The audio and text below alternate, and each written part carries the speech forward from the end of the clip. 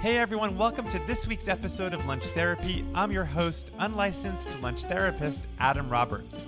My patient today is Drew Droege, who you may know for his hilarious Chloe Sevigny impressions on YouTube, or from his groundbreaking plays Happy Birthday, Doug and Bright Colors and Bold Patterns, which the New York Times called devastatingly funny. Or maybe you know him from his numerous appearances on shows like Drunk History, Search Party, and Bob's Burgers. In today's session, Drew talks all about how often he cooks at home. I mean, I've lived in my apartment for 5 or 6 years, and I've never turned the stove on. Being a cater waiter at the Emmys. And I remember my captain came up and he was like, all right, you have a very important table. You have Harvey Weinstein's table. And whether he hates papaya because of its vaginal qualities. Not to get too graphic, but I've been there with ladies, and that was way more entertaining than papaya. So without further ado, here is my lunch therapy session with Drew Droege. All right, Drew, welcome to Lunch Therapy. Thanks for coming on. Thanks for having me, Adam. Hi. So good to see you. Yeah, you too. Well, I've noticed that on my Instagram, you've sort of been liking some of my food pictures recently. And I've always wondered, are you a big food guy? Do you like to cook? Do you like to eat? I am a big food guy, and I do not cook. I love to go out to eat. The thing about cooking is that when I've done it before, I do enjoy it. It's just I live alone, have carved out a life for myself where I don't have to cook. Mm-hmm. And so I just don't. But it's one of those things that I've always said, if I had a partner and someone who loved cooking, I could see myself really getting into it. Because I feel like I'm good at knowing flavors or knowing what's good to, I'm good at a menu. When I see a menu, I go, oh, that's what we need to have tonight.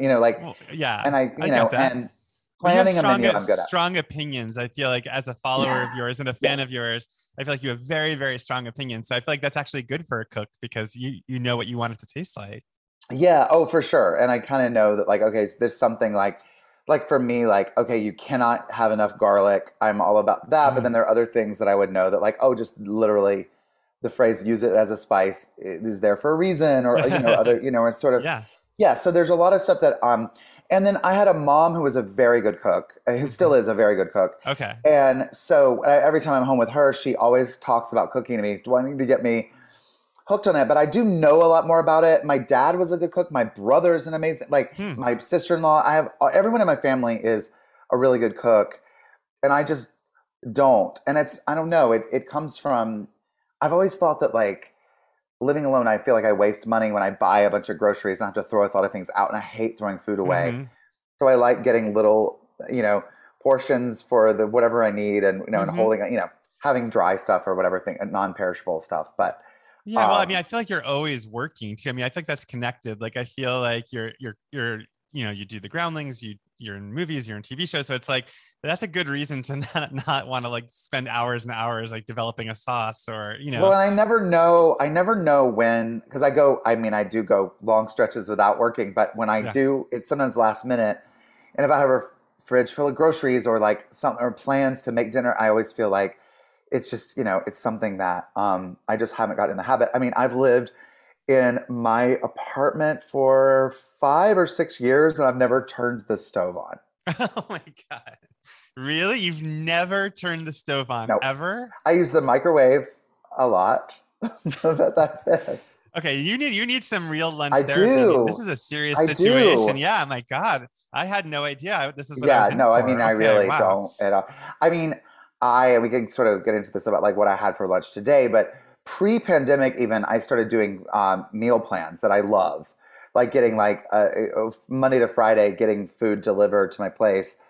And that was I really could have I could have healthy, balanced food that I'm not eating out I'm not going and getting, and I try to limit fast food and all that stuff to be healthier. But yeah. So were these the meal plans though, where you have to, they're not the ones Blue Apron where you have to go to the skillet? No, they're in a container and you warm them up. If they're hot, you put them in the microwave for 2 or 3 minutes at the most, or a minute or whatever it tells you. And Well, I was going to ask you because like I'm curious about you saying your mother cooks, your brother cooks, everybody cooks because I know that you're from Mhm. the South, right? You're from South Yeah, Carolina. So, in terms of the cuisine, does your mom mostly cook Southern food? Is that the culture that you grew yeah, up and in? she's branched out, and like I remember, like growing up, we had all the like the a lot of the casseroles and stew. Like we would do a lot of like I love like pot roast and like stew meat. Like she put a crock pot things.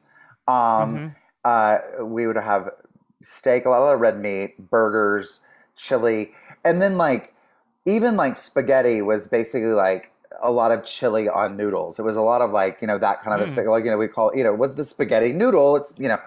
And we would have chow mein, like my mom's version of chow mein, which was nothing like, a Chinese chow mein, but it was those noodles Right. and it was delicious. I mean, it's like chicken, almost like chicken casserole with those noodles in it. And so Did she do the like biscuits and fried chicken and she like never that kind of really stuff too? she will and one of the few things that was very hard was fried chicken. That's like something that we would Okay. usually get fried chicken. She would do her version of like oven, like she would do like oven baked chicken, something called mom's chicken. Hmm. It was like something we request every time I'm home. And it would be sort of like, oven fried, like breaded and all that. But like deep fried chicken is like, as you know, hard to do. It's its own art form. Yeah. I think I made fried chicken for I you think once you when I first did. moved I to think I LA. remember that. Yeah, Yeah. you came over. Yeah. That's so funny. Well, I mean, so in terms of your brother and the other people in your family who cook, do they also sort of stick to like Southern stuff, No, chili and my that my kind of food? brother and sister-in-law, they live in North Carolina and they are real foodies and they go across the board. Like Hmm. they'll occasionally do that, but they will. I mean, my sister-in-law has a great blog called Everyday Champagne. And so, Okay, good so plug. look up Everyone Everyday look at it right now. Champagne.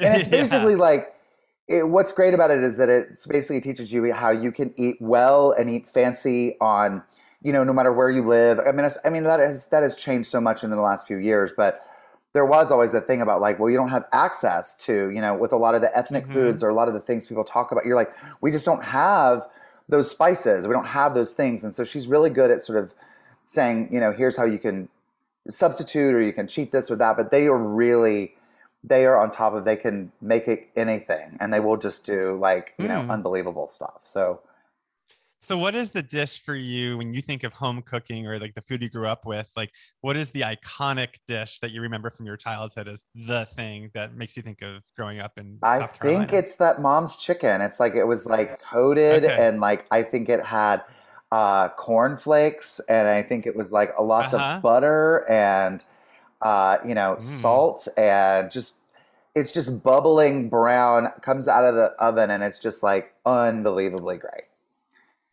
That's funny. I mean, I remember when Planet Hollywood was a Uh, restaurant. I don't know if that's still yeah. still there, but they had like chicken tenders when I was a kid that were coated in Captain Crunch Oh yeah, cereal. very similar like Yeah. vibe of just like, Yeah, and I oh loved it. I thought it yeah, was oh it's so delicious. good.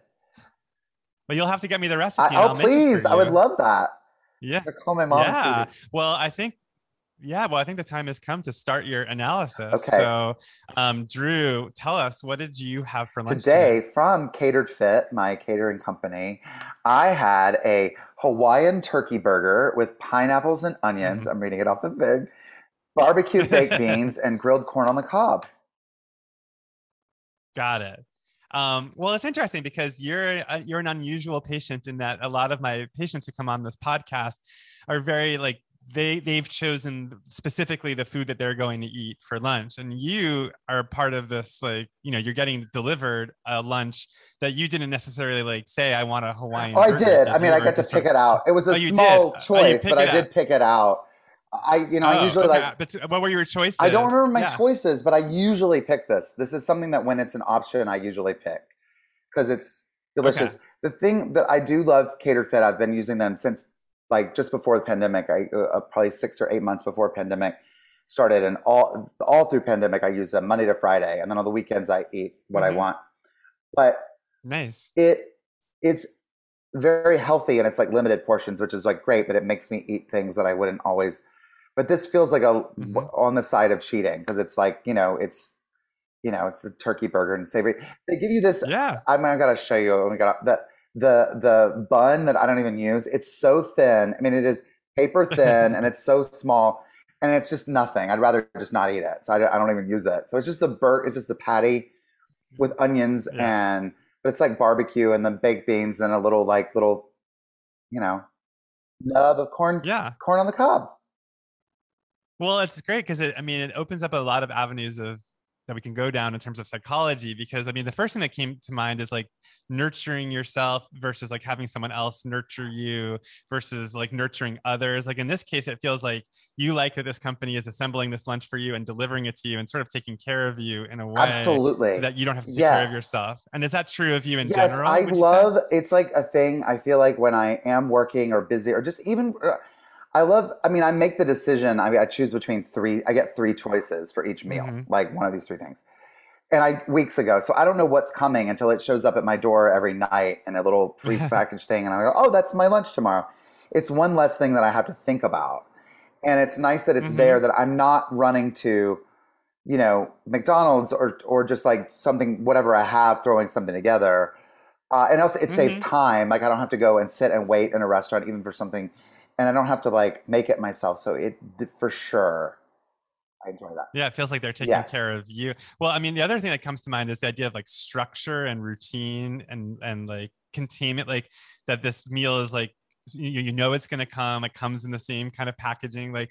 And then for some reason I'm also thinking about the fact that you do improv and you're an actor, and like I'm thinking about the idea of like a scene like it could potentially go right, anywhere, but it also has certain rules and structure to totally. it, and But also, how that plays into yeah, your that's so life. Yeah. interesting because I also think that like because like doing improv or being creative and writing or how much Mm-hmm. energy that can take, and that can, yes, there's structure to all that, but it also can kind of go anywhere, and you want to leave Mm-hmm. possibilities open.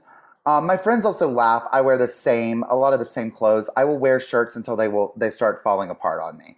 I don't care about, Mm-hmm. because I have to go shop for costumes for characters or go get for roles and have stuff for that. So I feel like just certain basic life. I like having it sort of there, and I don't have to think about it too much because I can use all my mental Mm-hmm. energy towards the creative stuff that I really do have to like put a lot into.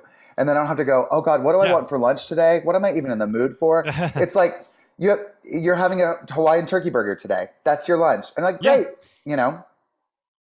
Well, it's funny because I went to school for playwriting, and I knew I wasn't going to be a very successful playwright because the teachers that were the most successful, who were like iconic, like Marsha Norman or whoever, they just like grabbed food and just like shoveled it in their faces, and they were so like invested in their writing. Whereas like all I could think about was, what am I going to Oh have my for God. lunch today? Where am I going to dinner? And so I feel like it speaks to your talent and your devotion to your craft that like clothing and food is like secondary to like the work, and you're actually like, focusing on the work Well, and that I you're think doing. sometimes though I will let myself look crazy. I mean, my hair is always crazy. But the other night I went to dinner with friends, and I just had been working all day. I didn't care. And my hair was insane. I was just wearing whatever I had on. I went out and we took a picture together at the end. And I Uh-huh. looked at myself and I was like, I left the house, sat through 2 hours of dinner and with the people who I love, and didn't even look at myself in the mirror when I left. And I'm like, maybe take a little more effort into that stuff. But yeah, sometimes when I'm focused, That's I'm just funny. like, or like on a day off. And I used to have a friend. We would go to like screenings, and there'd always be a lot of and actor Q&As afterwards, and a lot of the actors would show up at their own Q&A, like for a movie, or we would see them, and he would go, "Why do actors look like garbage when they're not?" And I go, and I get it because you are so focused on when you're working, like every element of it. And you have people that are constantly doing your makeup and Hmm. adjusting your clothes and doing your hair and all that. And then when you're off, you're like, I will be in a t-shirt or whatever I'm comfortable in, Right. and I do not care. And if anything, I'm so Mhm. relaxed, not worrying about my appearance in any way. Yeah. That's interesting. Well, I'm curious though, like, because now I'm thinking you talked about writing, and by the way, we should talk about like you wrote these incredible plays that have been so successful that you starred in, and now I guess have a life beyond that. But it was Bright Colors and Bold Patterns and Happy Birthday, Doug, both of which I saw in LA, but I know that it played in New York, and I saw it on Broadway HD. So I'm curious, like in terms of structure, and but also like letting your brain wander and being creative, like when you're tackling a writing project, where do you start? How does it begin for you? It's I have to just kind of make myself start. Like I have no, Mhm. sometimes I have to go before there's inspiration and I just have to start writing. And then just Mm-hmm. I have to be really, and I'm about to start writing a new one like I'm about to start in Great. like a couple weeks actually, and I'm just going to have to carve out time and not beat myself up if I have to throw everything away, but I basically have to say, okay, at this time you're starting, you're going to sit down and you're just going to start doing it. And Mm-hmm. something I had a boss one time, and this sounds so cheesy and so hippy dippy, but I had a boss one time who would say, she would say, just start writing. It'll tell you what it is. And you know that. I mean, Mm-hmm. you've written for TV as well, and you know how it's like a thing where you Yeah. go, I don't know what this scene means, or I don't know what this episode is. I don't know what this is. And you can make yourself crazy trying to make it perfect in your head. And sometimes you just kind of Mm-hmm. start going and you go, oh, well, this character is now talking like this, and this is how they are. And this is how this happens. And it just Right. kind of goes because you kind of get out of your head with it. Like you don't because your brain can be your best friend and your worst enemy when you're writing, because your brain will be the first one to say, that's Mm-hmm. dumb. Why would you do that? Why would you say that? And instead you have to just kind of go, you're not allowed at the party, brain. I'm just going to let this go. And then Yeah. I'll the next day go back and read it and decide what to keep and what to cut. Or It feels like improv is a good training for yes, that because it's like when you're on stage in character, you're not self-editing. You're like, oh, I retract that line. right. You You're just like can't. you just say Right, you whatever. you said Yeah. it, and So now it's true, and now you have to make sense out of it, as opposed right. to going, "Oh, can we go back? Like this didn't work." Yeah. So yeah, Well, to bring it back to the kitchen, I mean, I'm thinking of you at the stove, like that isn't turned on, right. and like the courage though to sort of say like, okay, I'm gonna just go for this, and like it might be a mess, but you're not. But it sounds like you're not that motivated clearly to do I'm that not so because much, and it's I not a big part again, of like your I life. feel Yeah. like like I said, I feel like if I was with somebody who was like, "I really need to cook, Yeah. and I need you to enjoy this with me," I feel like I would. Like I feel like there's Hmm. certain things like I think about, like because I've been single most of my life, and it's like when I think about like, oh, if I was with a partner, I'd be like, Mm-hmm. kids would be a that'd be weird for me to. I don't know. I'd have to really wrap my head around it. But cooking is one of those things I'm like, oh, I could get into that. That's something that like I could Uh-huh. enjoy, and I enjoy like being with friends when they're making food in the kitchen. Like while that whole Mm-hmm. process is, I've enjoyed a cooking show. I don't watch any of the cooking shows regularly, but I do like really. And those are very calming to me too. When I go to the dentist, they put on Netflix, and I always put on a cooking show because that calms me down. Oh yeah, that I find it so Yes, calming. I think that's why I'm so high strung that like that's like actually probably why I got into cooking is I would just watch cooking shows to calm really. myself down and then be like, oh, maybe I want to do that. But wait, I'm curious now because we didn't really get into this, but like, so I mean, during the week you're doing Healthy Fit. Is that what it was Catered called? fit. Healthy Fit? Mhm. Catered Fit. And so that sounds like kind of disciplined and like you're trying to be healthy and catered whatever, but like on the weekends you get to eat. So like I guess I want to ask you like what are your favorite things to eat and like Oh where my do you like to God, bacon go and and like eggs. I love yeah. breakfast. I love Okay. it. I love bacon. I would eat that every meal if I could. Um, Uh-huh. I love, it's like, yeah, and I love eggs. Like that's something that I would all the time. That's so simple. I mean, I feel like you could turn on your stove and Oh, learn oh, how to and make bacon I and do make. I mean, eggs. I can boil an egg. Like I've done that on other places. When I was home and was with my mom, I made eggs. I did that for myself. Okay. Um, It was a surprising answer though, because like when I was like, what are your favorite foods? I thought you were going to be like, oh, I love chicken parmesan. I love something. But it was like very, very Chateaubriand. like, Like, yeah, yeah. But it's like but it's like very yeah. simple. It's like, oh, bacon and I eggs. mean, So it's like, yeah, I okay. love going out, and like I am very adventurous when I have a menu in front of me. I will try the Mm-hmm, weirdest thing that I can find because there's very little food that I mm-hmm. don't like. Papaya is the only Okay. thing that I find like repulsive, and I don't Why? know. I am convinced that, and I know I'm not the only person because I've met very few people who have the same feeling about papaya that I do, and I think it is on a much smaller scale than the people who have the cilantro thing where it tastes like soap. Uh-huh. Papaya, it tastes like like rot to me. It's really bad. And I love mango. I love passion fruit. I love Hmm. guava. I love everything in that family. But there's something in papaya that is it like really like disgusts me. And I know you're supposed to take the enzymes; they're good for our stomach. But anyway, I could see that. I could hear what you're saying. Like, I feel like I've had that kind of like overripe papaya where it's like a little sickly, or it's kind of Yes. gross and icky. I know what you're talking about. It's also, this is kind of inappropriate, but it's very like Freudian, which is like it's a little vaginal. I And I wonder if there's like I a know gay I've component totally to gotten that before. And people said, "Oh, is that because?" And I'm like, yeah. graphic, but I've been there with ladies, and Oh, that okay. was way more entertaining than. Okay, good to know. So, but yes, it is, and I hate being that on the nose. Like I love Yeah. bananas and hot dogs, and but no, it's Yeah. yeah, but yeah, Got it. So when you go to a restaurant, because it feels like when you're enjoying food for pleasure and it's not during the week, it's like it seems like going to a restaurant is the place where you get to kind of bask in the glory of all things gastronomical. So like what is yes. it that you seek, like when you go out, besides bacon and eggs? Like what do you, I mean, and adventurousness, like what kind of restaurants are you drawn to? Well, my favorite type of food is Indian food. I Okay. love I and that I feel like there's a real connection or very similar a real similarity between Indian food and Southern food because it's a lot of Mm-hmm. like stews. It's a lot of like heavy on the flavor, but like Yeah. sauces and very comforting. It's very and that's what I do. I love There's a Indian great food. book for you. You should buy this cookbook. It'll be your first cookbook, maybe, called My Tooth Souths. And it's by Asha Gomez, who's from Southern India, but lives in Atlanta. And it's sort of about her mixing like Southern cuisine Oh from my gosh! America with Southern cuisine from Yes. India. So check that out. What's it called? My Two Souths. Yeah, Oh, I love that. it's Okay, fantastic. Yeah. for sure. That's interesting. So, Um, so for you, though, you see a similarity between Southern food and Indian food. Okay. It's like the yes, sauciness, the, yes. okay. And maybe And fried. Yeah. I love spice. So anything Hmm. that's I like a lot of heat.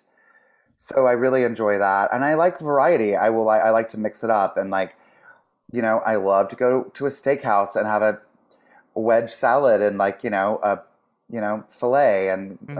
red wine and Well, it's love interesting that. because, like, as a fan of your work, it feels like when you do satirize a character or you're satirizing something, it really feels like the thing that you're making fun of the most is like hypocrisy or like people who take themselves too seriously. And I wonder if does that apply in terms of like fancy restaurants, like the kind Oh, of I find food so funny. I yeah. didn't realize until when I was in the Groundlings. They in in the Sunday show every 6 months they do an opening and like all your sketches that are like sort of the greatest hits they put in the opening, Hmm. and you get these cardboard pictures of all the sketches. And I was moved. So I got my like sketch, and I have like 7 or 8 over the years of like sketches that I had done with different people or so Hmm. and I for whatever reason I just sort of subconsciously put them in my kitchen at one place that I lived. And when I was moving, I looked at each of them and they all have food in them or Oh, drink. funny. And I was like, Which was the one that was like the most popular of all of I have those? one with my friend Margie, and we did a sketch where we were cheese stewards, and we were doing a cheese tasting with the audience, and there was literally every little napkin. It was just cheddar cheese cubes, the same cheddar cheese. We're asking the audience, and we're judging them like because of their taste, and like, what did you prefer? And we're like, oh, you chose this one, and the whole thing was just like how stupid it is, and it's literally the same cheese and everything. That's really funny. And then I had another sketch that was involving champagne with my friend Anna, and we're like all about like being drunk, and it's like an old '60s Jim Backus routine that we found, Hmm. and then even with like my Chloe 70 parodies, I love to be pretentious about food. I Yes, think, yes. I forgot about that. Yeah, of and course. because Chloe of Sevigny. Yeah. and I get so many people sending me pretentious menus, and I love them Yes. because they go, "This sounds like something Chloe would say," and I love that. I love reading them, it's like I laugh at it, and I would be all for it. Like I would sit at that table, and I would have all 12 courses of like Yes. steamed pork gas or whatever. I'm like, absolutely. Steamed pork gas. That I'd be sounds like, really interesting. Yeah. put it in there, get it in me. I love it. I want to go You with know. you. There's a restaurant in LA called Vespertine, which I've never been to. Oh, I I've don't, heard of that. it's not Yes. open, but it, like, apparently it's like in this building that looks like a rocket ship, and it's like $400 a person. And like you go up to the roof, and they're like playing like a soundtrack that's been like curated just for the restaurant, and like they come out with like a powder that you like, and, you lick off a plate. Like it's just insane. Oh Although my the God. Let's ultimate thing go. that the ultimate thing that happened recently in terms of pretentiousness was this woman had a viral post because she went to this Michelin starred restaurant in Italy, and the chef had taken like a plaster cast of his lips,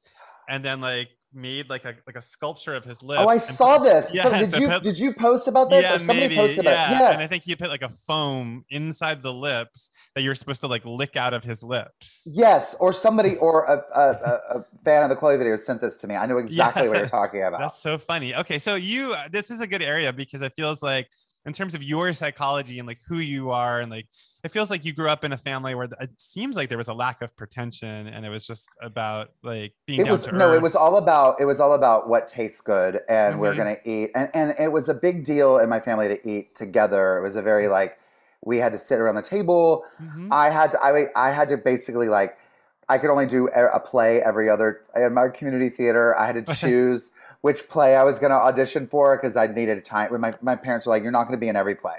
You have to have time That's where so you hang funny. out with us and like spend time with us." It was a big deal to like have dinner with and have that time. But yes, it was about what tastes good, and it was Mm-hmm. all comfort. It was all connected to Right. family and no pretension whatsoever. We did. My dad was pretty snotty about food though. Like Mm-hmm. my dad expected all food to be excellent, so he Mm-hmm. hated fast food. And when he would go, he was known for sending like fast food back if it Mm. wasn't up to par. And we had to be Interesting. like, Dad, it's Wendy's. Like, you don't really get to send that Okay. back. Just throw it away if you don't like it. This Sorry. burger It isn't was square enough. Yeah. right. I know. But my dad kind of had this high bar for everything, no matter what it cost, no matter where we were. Mm-hmm. It was like, this isn't quality. So my dad was pretty, I mean, and he was also, I think it was a big deal to my parents, like growing up in the South, they really wanted us to have culture. And so they would take us to theater and concerts like and opera and whatever would come to town or near. They would take us. We would go to Charlotte, like an hour away, and then we would go to nice restaurants. They really wanted us to have that experience, Mm-hmm. so that we weren't just like that we would get out in the world and not know Yeah. about certain things. And So now, yeah, in terms of like the food world, I feel like the South is seen as probably like, if not the most like important cuisine in the country, because it's like the most American in a lot of ways. And right. yeah, so I mean, now like Charleston has like Husk and all these restaurants that are like Oh, changing I the face know. of everything. Yeah, so that's really cool. So Yeah, when you're in LA, do you sometimes seek out Southern food here, or do you I not seek don't. it out? I because I'm usually disappointed in Southern food or like or Mhm. even like I didn't a lot of people will have like soul food or they'll call Yeah. it southern or whatever, and it's great and it's fine, or barbecue, a lot of barbecue places that'll Right. do that. Right. And in the Carolinas, barbecue is like people have started wars over it. I mean, it's like Mm-hmm. vinegar based versus mustard based and or whatever. I like it all, but like I Yeah. do when I have, sometimes it tastes too healthy or it's too you want the collards to be like falling apart and Yeah. like and kind of brown from all the bacon fat in them. You don't want them to be Right. bright green and kale like. I Uh-huh. like all that in another context, but don't call that like soul food. It's not. Right, It's right. You want the drenched real in deal.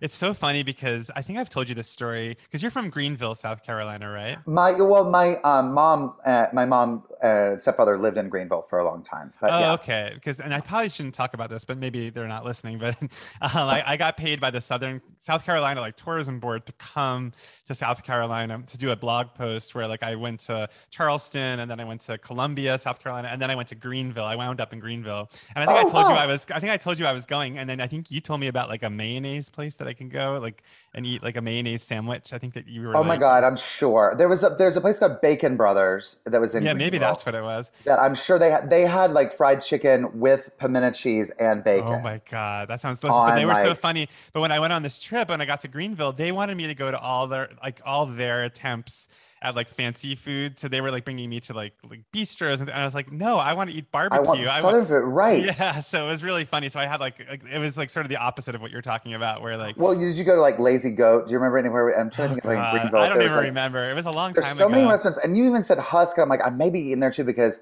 I do go to Charleston. I'm flying out of there now because my family is all over Okay. North and South Carolina now, and Columbia. My aunt lives in Columbia, so I've gone. But all those places are, yes, they want to have their name on the map, and Greenville has like blown up. I mean, Greenville, Mm-hmm. South Carolina is like now like a Was it huge hot? best kept secret. It's like I feel like maybe in 10 years it might be like in Austin or something like Oh that wow, I because had it's no like idea. Okay, I was there right oh, at the it's like beginning then. so many Yeah. things are going there, and people kind of going Greenville. It's like no people are talking about it, but not yet. Like it's kind of Oh, cool. and their downtown's adorable and they have incredible food. I have great food when I go there, but I understand what you mean. When I was like growing up there, like we one summer we had a French exchange student stay with my family, Uh-huh. and it was the same thing. Like we were like, oh, we'll take him to the Biltmore House, which is the only castle. The only castle in North America is the Biltmore House in Really? I Asheville, didn't North know Carolina. that. It's considered a castle because it's descendants of the royal family. I think that in order to literally be called a castle, like Okay. Hearst Castle is not Right. really a cat. I don't know. It's like champagne or one of the whiskey or whatever you think, Right, right. It has to be from the bourbon or whatever. region or Yeah. whatever. Yeah, yeah. And Okay. so anyway, we were like, we'll take you to this castle. And he was like, I don't want to go to a new castle. I'm from France. He's like, I don't care about going to a castle. He Right. wanted the most redneck. He wanted to ride in a pickup truck. He wanted, Right. That's that's what what I he wanted. wanted because that's Yeah. where he chose. He wanted to come to the South. And we were like, oh, we got to, it's so funny how we don't appreciate what's Yeah, authentically totally. ours. We want to make everything, something else. Oh Yeah. yeah, and even for me, like being Jewish, coming from like Florida and New York, and like the food I grew up with, like there's something called kasha varnishkis, which was like bow tie pasta with like buckwheat groats in it, and like my mom would buy it, and it's like I always took it for granted, and now it's like, oh, that was like special, like that was not Oh, something I right. can ever get. Right. But I'm curious, like this came to mind as you were talking about eating at the dinner table with your family, and I'm just kind of curious, like did you fit in with your family, like were you like the kind of kid that like was your family all funny and outgoing and I outrageous, I guess? I promise that I am the quiet one in my family. Okay. I That was a surprise. I didn't think no, that I would be mean the they answer. are all hilarious. They and just opinionated about everything and loud and a lot. And it's so you know I was and I am the quiet one in my family and I am quiet around my family. I sort of like become like this kind of I grew up with like my nose in a book. I was always up Mm-hmm. in my room in my own world, dreaming of living in New York or LA one day. Like I Mm-hmm. was always kind of that kid that I was like, this is, but I'm very lucky. I have love like family that I really did get along with and Mm-hmm. love. And to this day, I still like, I really, my father passed away like 18 years ago, but my mom and my Sorry. brother and I'm still really close with. And it's like, and it's like we pick up where we left off. And, I only, sadly get to see them like twice a year or whenever. But Yeah. like when we do, we have a real, I feel very lucky to have had that. And but it, well, I don't know, they didn't really think I was funny. And I think to this day, and I'm That's not very so funny fun. when I'm around them, I realize that Yeah. kind of that power kind of leaves me. Uh-huh. But also, like, a lot of it is like, I just know that I could throw it out there and I'm not getting, they're not my audience. Like, Yeah. so I was very serious, and I am very serious when I get around my family, especially I don't know, like, it's usually like when it's a group of family. Like, when I'm one on one with them, I'm thinking out loud, like, I can be a little bit more, but like, I don't know. It's like a thing where it was very upsetting to them when I said I'm moving to LA to do comedy because they were just Hmm. like, you're That's so not. funny to me. This should be inspirational to anyone whose families are not supporting their creative decisions. Because I mean, you're so funny. Obviously, that's wild to me. But I I kind think of get it too. Yeah. like they get like when they see like something I make that I share, they Mm-hmm. always are very sweet about that. But I feel like just in general, but in their defense, I get it because I do kind of turn into a little bit more of a serious person. My brother is the jokes. My brother was very supported for being funny and Mm-hmm. personable, and he's more like the salesman. I was supported for being smart, even though Mm-hmm. my brother's a genius. Like my brother has to constantly prove that he's smart, and I think my brother's much smarter than me, and my brother has a very big adult job that I don't really understand, and I'm always like, "What do you do again?" And Yeah. I still put on wigs and scream at people, which I've done since I was 16. Right. But it's like it's that weird thing where parents just decide you're going to be the quiet, sensitive, smart one, and you're the wild child, hilarious life of the party. Hmm. And so when the quiet, sensitive one's like, I'm going to move to California to do comedy, it's like, wait, that's not at all what we thought of you and considered you. So That's really so. In terms of like being the quiet kid though, who like did like to read a book and was quiet around his family, like were you secretly like pining or like secretly like waiting to like explode out of yourself and like be on a stage and be Yeah, in I front mean, of an audience? I realized that I was very shy, and still, I don't think I don't know. It's something that I'm a lot more. I mean, it was something that I realized how much I loved it, and I could get, and especially like as I was like coming into myself and learning about myself, everything, I was realizing that like, oh, when I don't have to be myself, and I can stand up and say somebody else's words, there's so much power in that, and I love Mm-hmm. it, and I love Yes. that feeling and that connection, and it gave me so much of more, esteem, Mm-hmm. self-esteem, um, to be able to do that. That makes And a I lot of think too, sense. Yeah. I think a lot yeah, of actors feel that way too. yeah, like you kind of go, oh, I'm sort of, there's something that I'm able to like sort of release in a way Mm-hmm. that like, or a way that I can communicate or like I can express myself Mm-hmm. in a way that I couldn't do in life. And I feel like it's to this day I have a lot of that in that way. A lot of times I have a hard time talking about my own stuff Mm-hmm. because I don't know, and I'm sort of like I feel weird. I'm like I don't want to. It's like after I do it, I'm sort of like I don't know. It's like I don't know. No, I Actors are very totally get that. Yeah, it's like creative work for you is where you can be your true self in a weird way. Like you channel your true self into the work you're doing. right, right. And so And I'm then curious. after it's Oh yeah. done, I'm like, what do you think about it? Because your opinion of it is more valid than mine, really, because Yeah. I've done it, and now I'm like, Yeah. but Yeah, you yeah, kind of lose yourself in the work. I mean, I just think of you yeah. like as Chloe Sevigny, like going to like Akbar or something like in the parking lot, and just like the courage of that, and just be like descending a staircase in front of like 100 gay people out in the in the hot sun. And it's like, but it's like you're channeling this character, and so it's liberating, Right, I and it's imagine. like that's so fun. I mean, like because there are times that me as Drew walking into Akbar in front of 100 gay men, that I'm way less secure. I mean, Hmm. often I'm like Oh walking in yeah, going, "Oh God, I don't know." join the club. Yeah, and I'm like, I don't Yeah. want that attention as me. I don't like it. I don't Really, I that's don't so hate it. interesting. I'm not gonna Okay, say like, "Ooh, I hate it," but I don't crave it. I don't crave it, and right. I'm very happy to be like, I love. I mean, Akbar is, my favorite place on earth, and I love going to there and going to the back and being with friends and sitting down in the quiet. Like I don't need to be in the middle of it all. But when I can put on a wig, and immediately when I become Chloe, I'm like, oh, she's so confident. She's so like, Hmm. aren't you're welcome. I'm here, and there's something that just takes over that I feel it in me every time. I'm like, oh my god, and it's all in me to begin with, but it's something that like Hmm. you walk down the stairs and I know everyone's looking at me, everyone's taking pictures, and it's not me anymore though. Hmm. That's really interesting. I mean, I feel like it's probably so true. I mean, I said this earlier, but like for actors who, you see them out of costume or something, and they do sometimes kind of seem shy, and it's like the same person that you just saw. Like like who was it? Was it Patty LuPone who said that she's shy? And I was like, Oh, I what? don't believe Or that. somebody like But some maybe it wasn't Patty LuPone. It was somebody like yeah. that, like another bombastic Right, like right, right, clown right. Sure, who's sure. like, oh, I'm really shy in real Yeah. life. I'm like, really? But I was going to ask you though, in terms of the trajectory from growing up with your family and fantasizing about going to New York and LA, and then actually getting there and then becoming the Drew Drogi that we all know today. Like, what was that journey like, and how long did it take Well, you? that's the thing that I still have to pinch myself and go, it's so cool that there are a lot of people that I grew up watching, and I hate, I never want anybody to feel old because at this point we're all old and we're all adults, but it's like there Yeah. were people that I would watch on TV or that I would read about in New York, the New York magazines, and because I got New York magazines since I was like 14 or 15, and I would read Uh about huh. like Sure. the downtown plays, and I would read about these people, and now I get to work with them. Now I'm friends with them, and I know a lot Mm-hmm. of those people, and that is like baffling to me. Like it always is like this is Mm-hmm. so crazy that like I sort of called that into existence, that like, and it's and Yeah.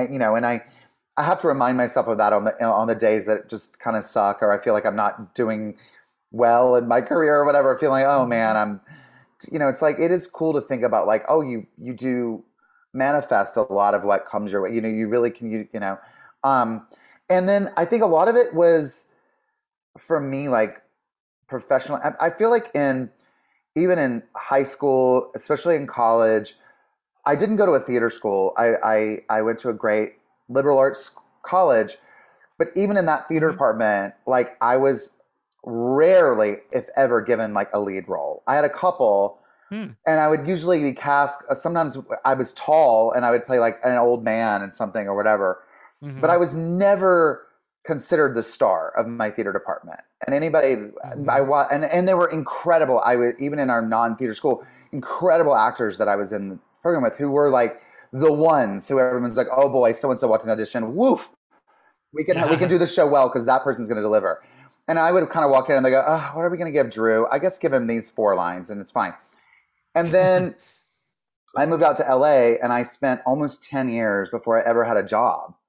And I was like taking improv classes at the Groundlings and I was waiting tables and catering and doing all that to pay the Mm. bills. And then, and I was encouraged, but I was even in the Groundlings, there were people who obviously, and there's, I mean, I could throw names that you would be like, well, obviously they're a huge star now. Like they were the one, and I was kind of like, Mm-hmm. I was encouraged, but I wasn't like given anything too early. And I just loved it. I just kept doing things because I loved Mm-hmm. doing them. I love doing theater. Yeah, I get that sense from you now. Like it feels like you only do things that you love. It I'm feels very like. lucky that like I've carved that out, and I have to remind myself of that Yeah. because I go through periods where I don't have as much money or fame or whatever else as Yeah. other people.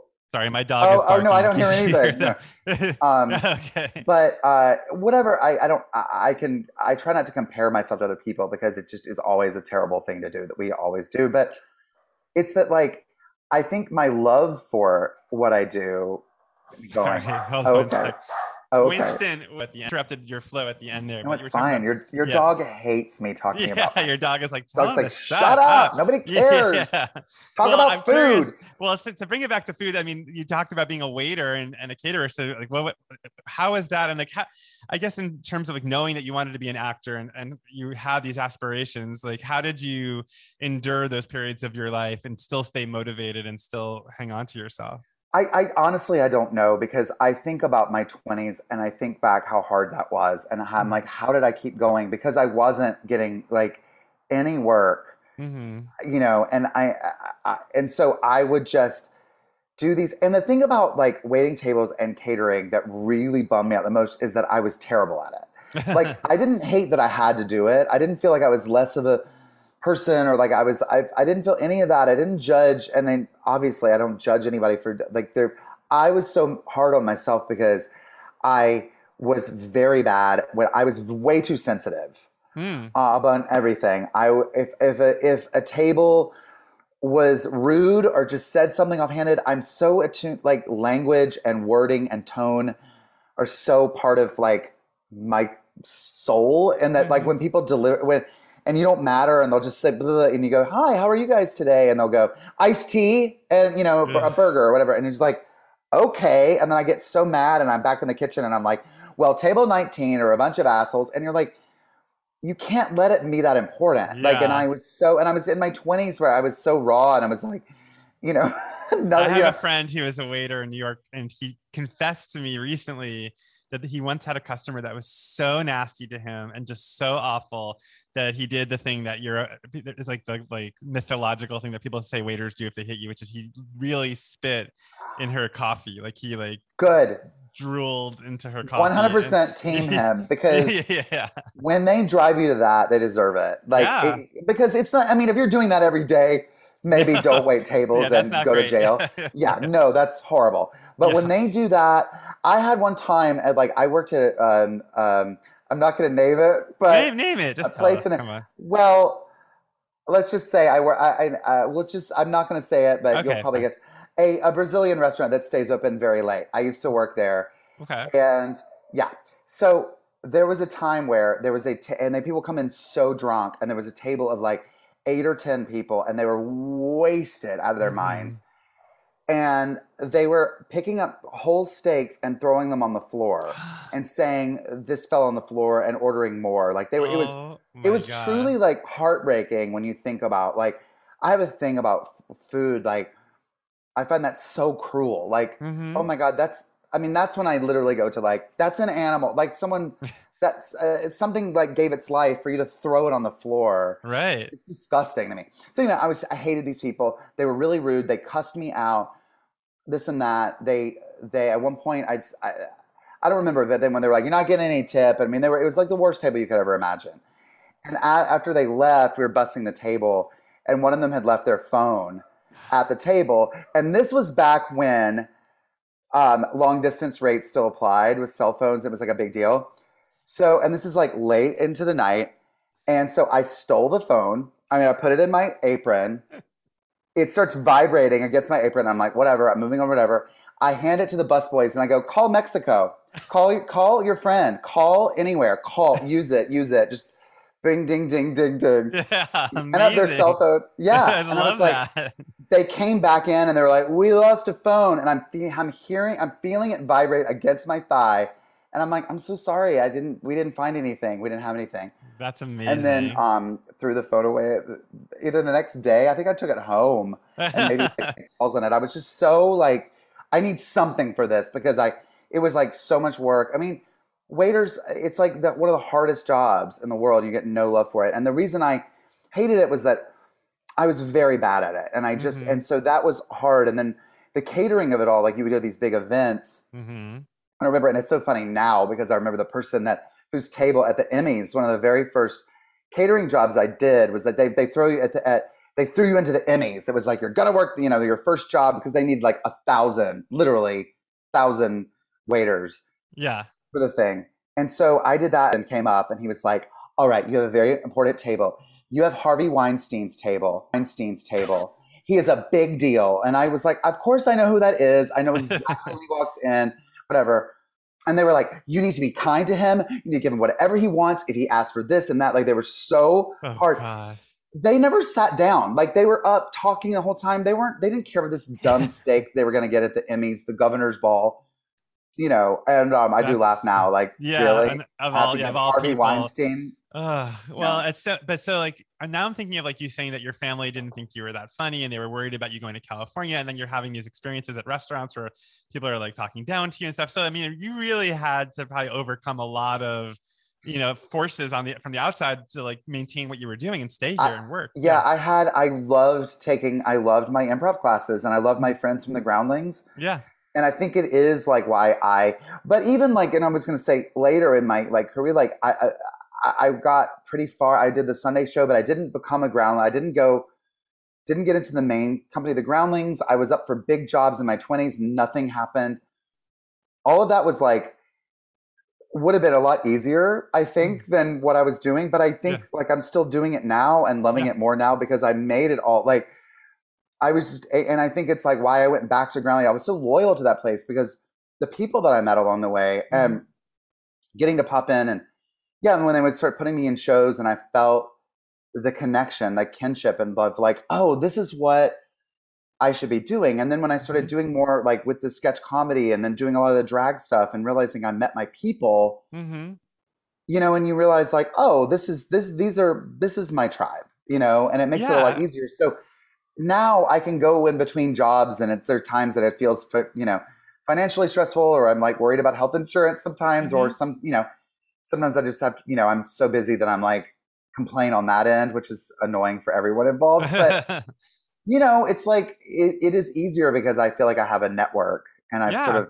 Well, it makes me think of you talking about your family not finding you funny, but then like now you've created a second family for yourself that like totally gets you and sees you for who you are and appreciates you, which is, I think, a common thread for a lot of gay men, to be honest. Absolutely. And I was going to say that too, that like, my family was always very supportive of that. But like, when you are the gay one, there's a different sensibility of what you find funny, and even when your family totally supports you and loves you, you're not going to laugh at the same thing. Your family's going to kind of go, wow, one way. And you're going to go, yeah, but what about, and so, it makes me think of your plays too. Like that feels like they're written not only for a gay audience, but certainly like with a gay audience in mind. Like, I mean, they're about the gay community. They're about like the way that gay people can be terrible to each other. And that's like kind of all I know to write, I'm always like trying to be open to other things. And it's great when I get assigned to write something that's not in my voice, but like when I have freedom to write whatever, I'm like,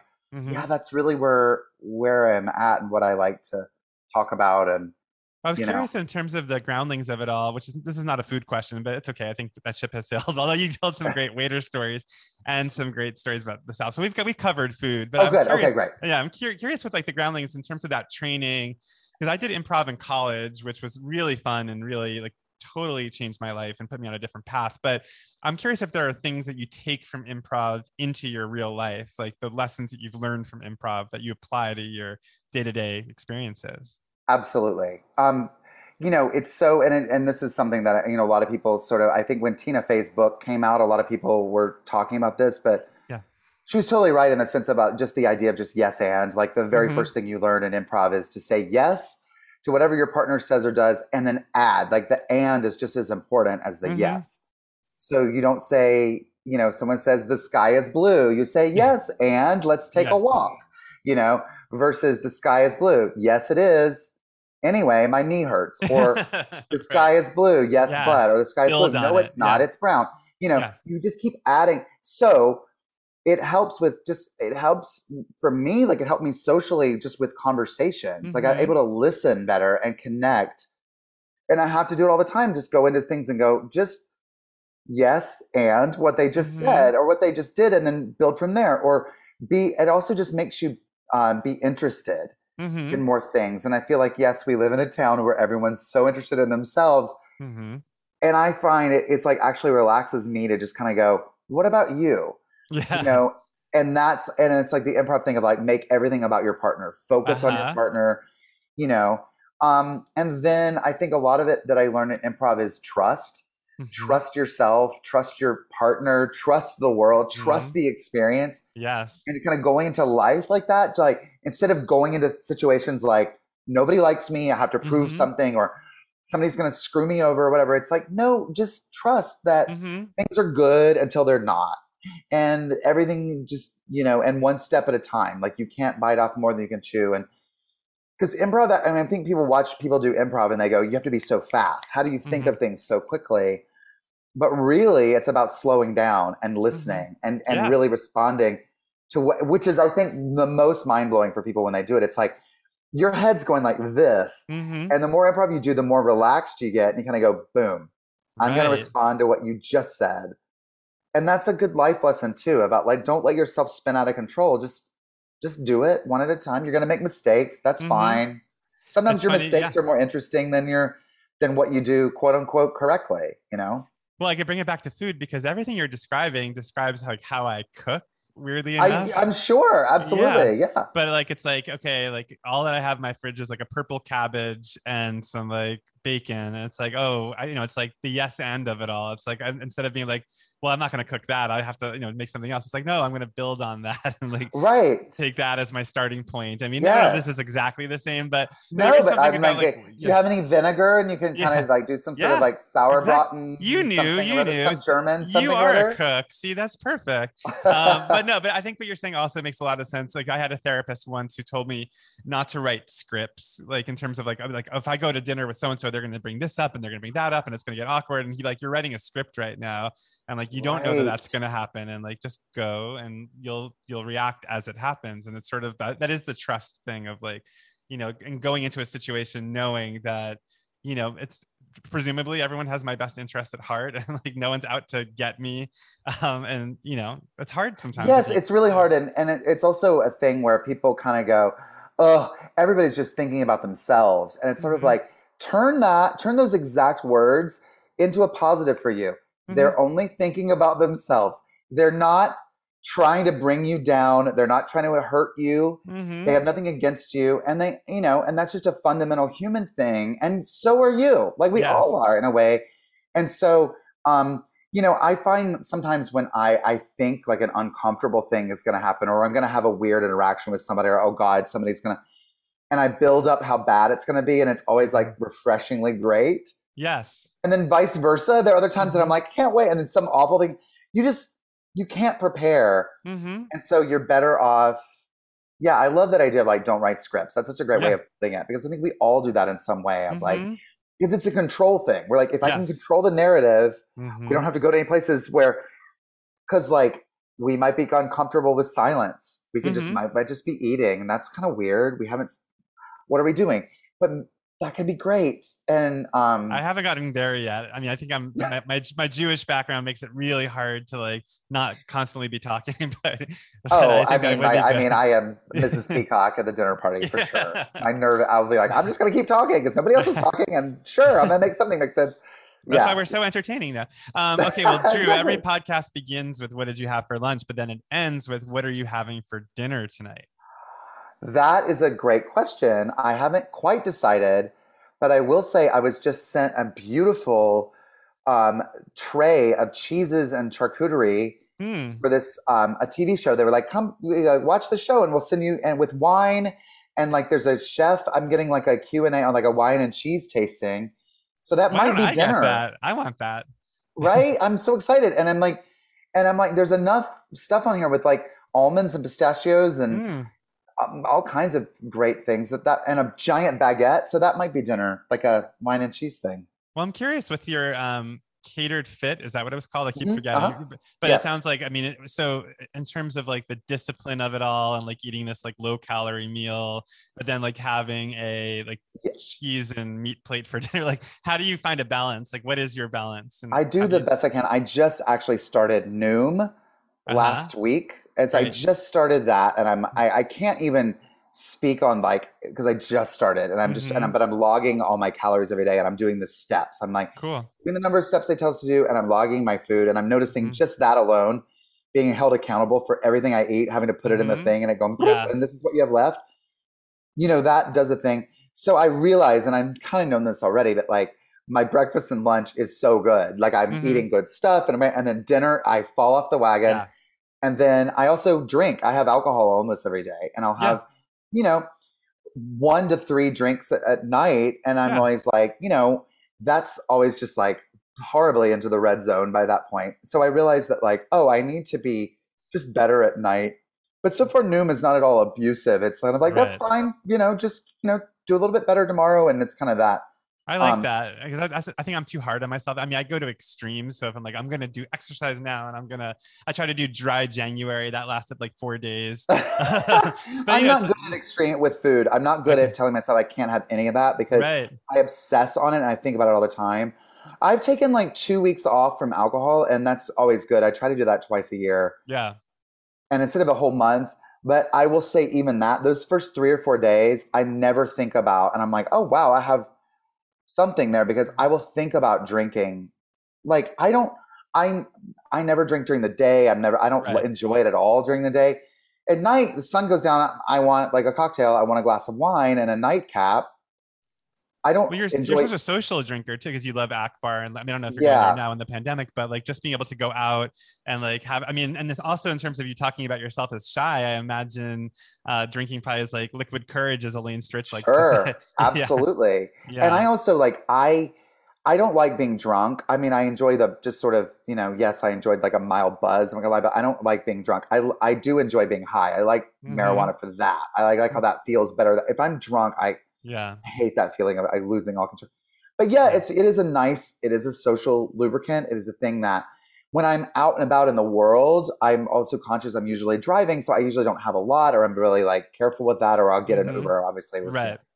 But at home in pandemic, I did have to because I'm like I got nowhere to be. Who cares? Like, it did sort of that did change it a little bit, and Oh yeah, for I a had to be lot of people, yeah, I think yeah. a lot of people drank more. I mean, when Craig started making cocktails in the pandemic, and we would have like two a night, and like, okay, this is feels indulgent, maybe. But why not? And it's also Yeah, like I would argue too, like give us some vices. We were like in the yeah, terrible, and unless you just have to be aware. It is a very addictive, right. poisonous, very potentially very bad thing if you don't keep it in check. But no, I used to with the catered fit. I used to do 3 meals a day, Monday to Friday, Mm-hmm. and I was realizing like calorie wise, it was only around 12 or 1300 calories a day, Mm-hmm. and I'm 200 plus pounds and 6'3".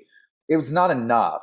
And Right. so when I would have one cocktail, I'd be bombed, or I would have, or I would go the other way and go, I'm going to order ice cream and have dessert and have like some crazy thing and blow it out that way. And so Uh-huh. find it better to just do the 2 meals a day for catered fit, and at night have something a little more balanced and sensible that I usually order delivered or I go and get. Mm-hmm. And that way I can have a salad and like something, and I can have pizza and or Yes. pasta or whatever. And I'm not like really hard on myself. I also don't really care about being super fit. I've never cared about having like the gay thing of like the body and the thing. I Right. don't care Me about that too. enough. Yeah. I just it's one of those things that like I appreciate it in others, but in me, I'm just sort of like I don't care. And so but I do want to be healthy and I want to stay on this earth as long as I can and not You have like sound very healthy. Like that balance sounds like very like it's very inspiring to me because I think that's what I'm shooting for right now. Is like I want to try to eat salads at lunch, but I still like maybe I'll make pasta for dinner and just like be kind to myself, which I think is hard. But yeah, it's hard because you can't, and then but it's good to kind of go, all right, it's fine. Let it go if you have, or if you blow it out one night and have a lot of drinks one night. That's just hey, the tables have turned here. I think you've become my lunch therapist here at the end of the session. Well, Drew, thank you so much for doing an hour Adam. This with was me. so much fun. I love where we went. I had no idea where this was going to go. Me too. I didn't write a script before. Yes, so. You didn't. Yeah, no, I love talking to you. And let's have you over for dinner soon. I'll make you please. the I'd love to baked come over chicken. Yeah. Yes, yes, please. I'll get that recipe from my mom. Sounds good. All right, well, have a great rest of your day, and I'll talk Thanks, to you soon. Adam. You too. Yeah, good to see you. Bye-bye.